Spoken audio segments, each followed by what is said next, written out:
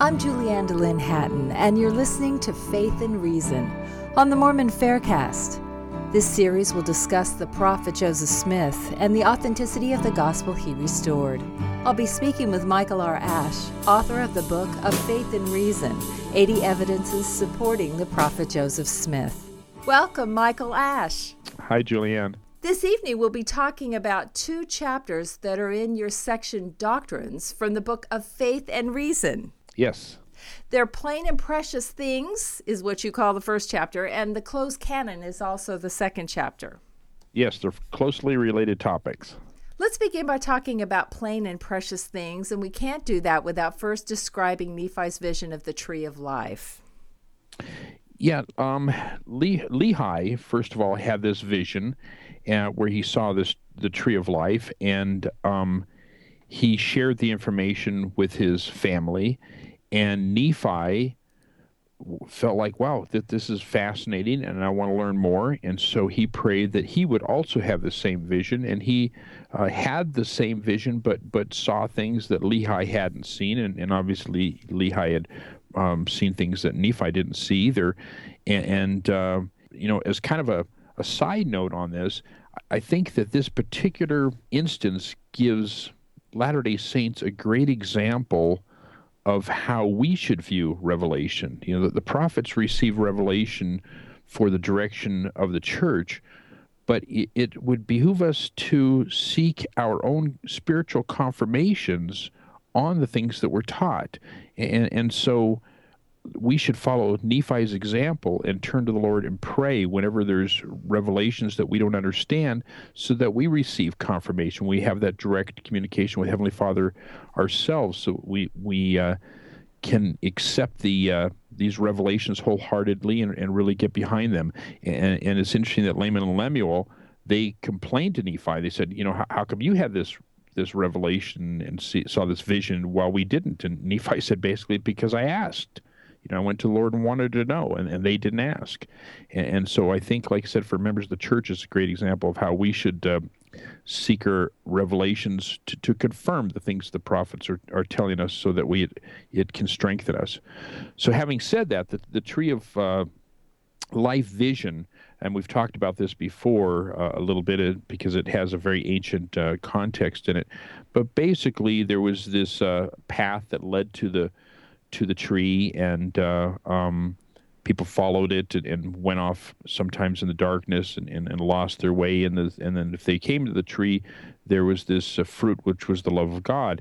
And then Nephi saw more that kind of tied into this love of God, and he saw that the Savior was going to come, and that could be born of Mary, and saw a little bit was going to happen with the church under Christ's mortal leadership, and that he was going to have 12 apostles, and that the scriptures were going to be a record of this. And this is where it kind of ties into this chapter now, is that in 1 Nephi chapter 13, verses 20 through 26, as Nephi is describing this vision, he says that after the apostles were basically hunted or killed, that they were persecuted after Christ died, that the scriptures were taken, and that some of the gospel was taken away, that many, as Nephi says, that away from the gospel of the many of the Lamb, many parts which are plain and most precious. So from this book, Nephi saw that some of the things that were important were going to be lost. Why is this important?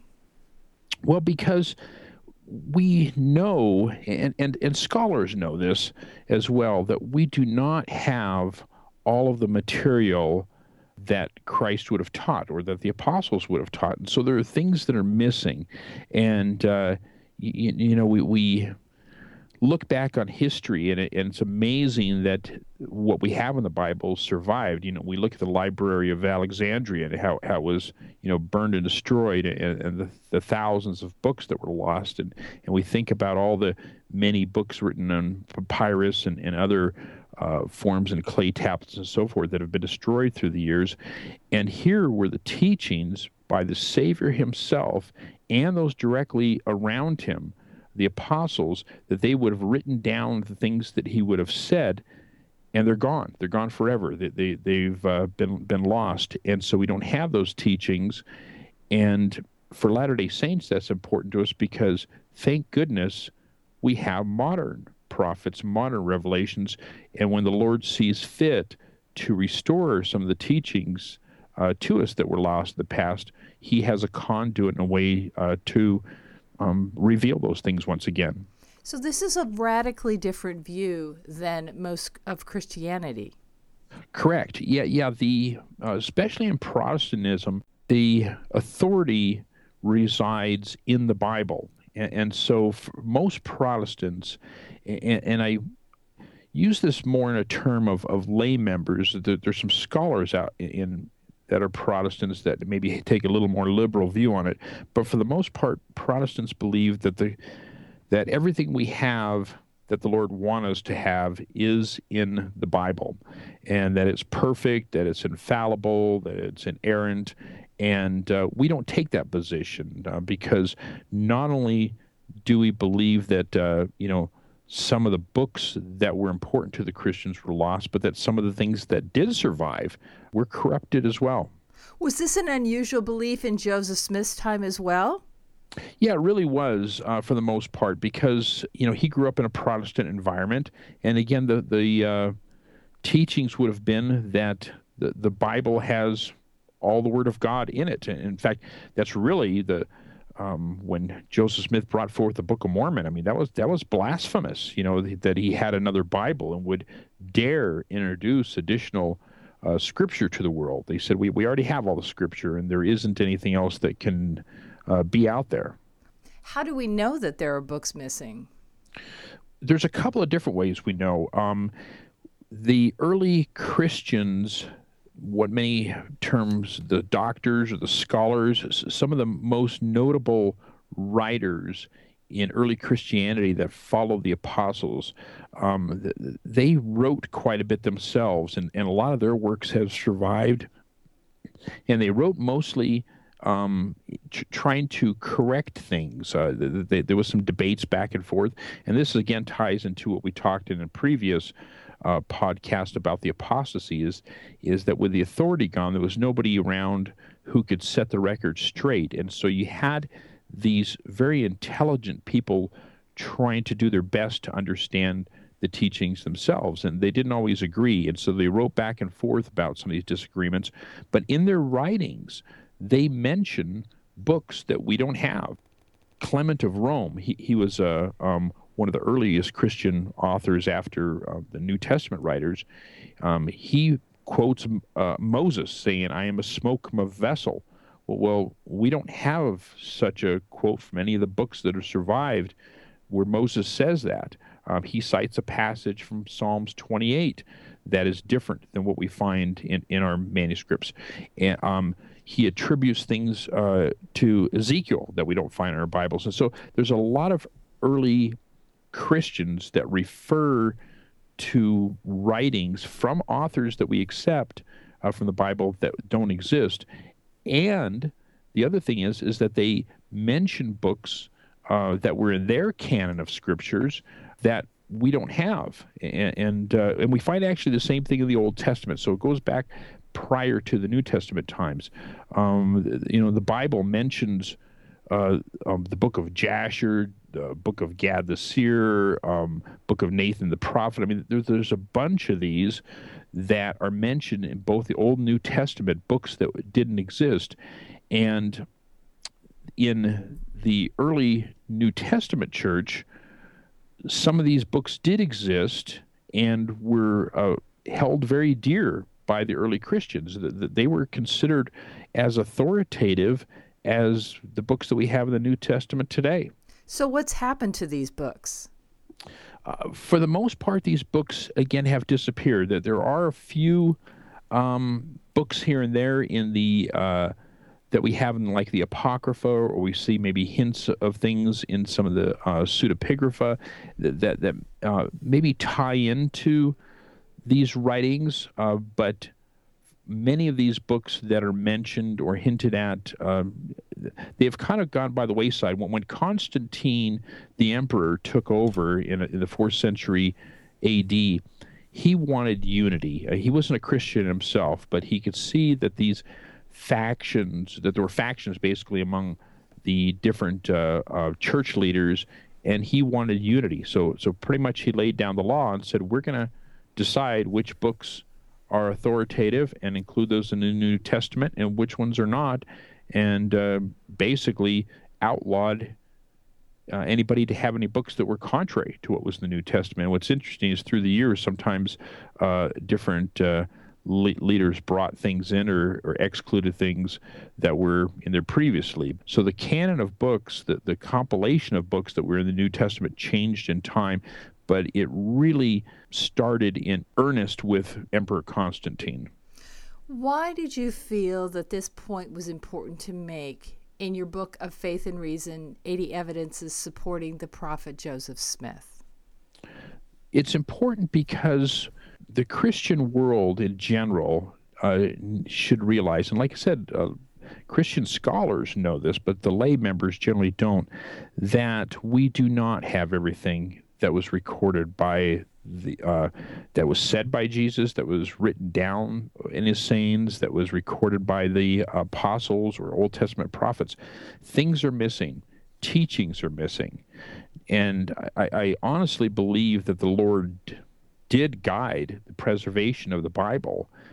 It kept it in hands for the most part among relatively faithful scribes that carried the basics forward. But the basics sometimes are missing some of the teachings that, or maybe clarifications on teachings, I should say, that came forward only in the Restoration. You know, a lot of people have heard the Book of Mormon being not only as another testament, but being used as a clarification for the Bible. So when there's confusion in the Bible, the Book of Mormon helps to, you have another witness, and another witness can clarify ambiguous doctrines or sayings that are in the Bible itself. And so those people outside of our church that would ridicule not only modern prophets writing, but that there were teachings written by prophets that aren't found in the New Testament or Old Testament, well, scholars know that this actually is precisely what exists, is that there are books written by prophets that are not included in the New Testament. And so it's a verification as a support that the Latter-day Saint position is at least accurate. It certainly doesn't prove that the Book of Mormon is true or that the Pearl of Great Price is true, but it does show that our position to accept Scripture beyond the Bible is in full harmony with what modern scholarship agrees with today. But what would be the purpose of leaving sections out of the Bible? Well, we know that some of the scribes did not always agree with some of the teachings, and so they were edited.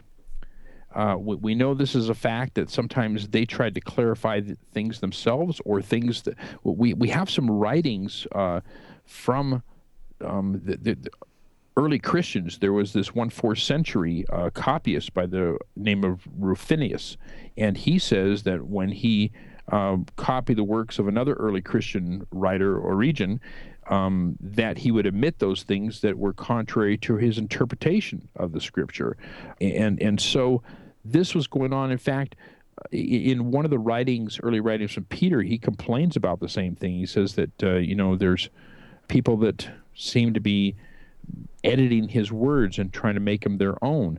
And like I said, this isn't mean that they were dishonest. It was kind of a cultural phenomena to a certain extent. People back in those days felt it was within their right. It was part of Jewish heritage, really, that they could reinterpret the teachings themselves. And the problem is that when they reinterpret and those writings are passed on, then we don't have the original writing, and it's kind of like the telephone game, where you whisper a secret from one person to the next, and by the time it goes around the classroom, the entire message has changed. And in some instances, we've seen that happen with biblical passages. And like I said, fortunately, because I think the Lord had a hand in it, there's a lot of integrity to the Bible. But there are enough things that have been lost as well.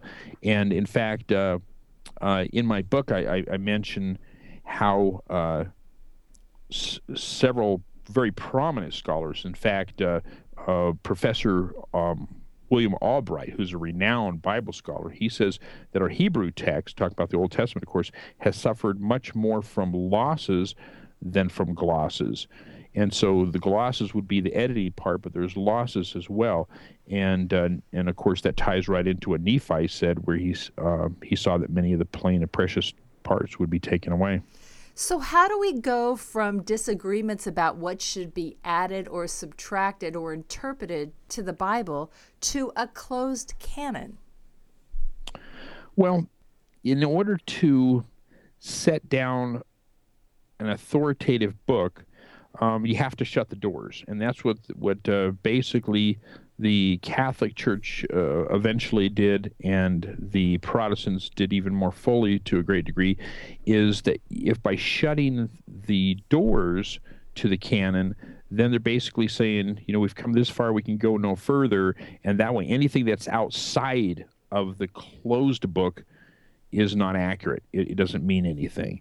And because if it does, then all of a sudden you have that confusion again. So you can understand a little bit of the logic behind it, saying that, we have this rule book basically, and these other things we don't know about, so we're going to cut these off. Well, the problem is you don't know about the stuff that's in there either, and it's hard to choose and pick which ones were accurate, which ones are not. But at some point, they felt like they had to set a list and say, these we're going to accept, these we don't, because these match with the general theme that we feel is accurate.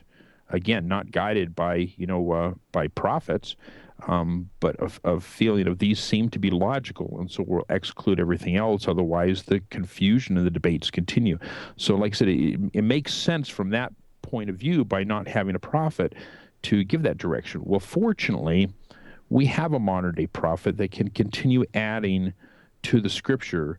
And modern prophets within the last 100 years, Joseph Smith, obviously, who was able to bring forth lost scripture and add it to our book of books, our compilation, our canon, if you will. And the other thing is that Joseph Smith actually even prayed and asked about the Apocrypha. The Apocrypha were, we mentioned before, but a group of books that were basically still in the Catholic Bible. It's not accepted by the Protestants. But Joseph asked about those and said, are they of value? And the Lord said, some of the stuff is, and some of the stuff isn't. And so we have to go through that. If somebody were to read it on their own, they can do it with the spirit of revelation and ask for themselves as they come upon things, where they might gain insight.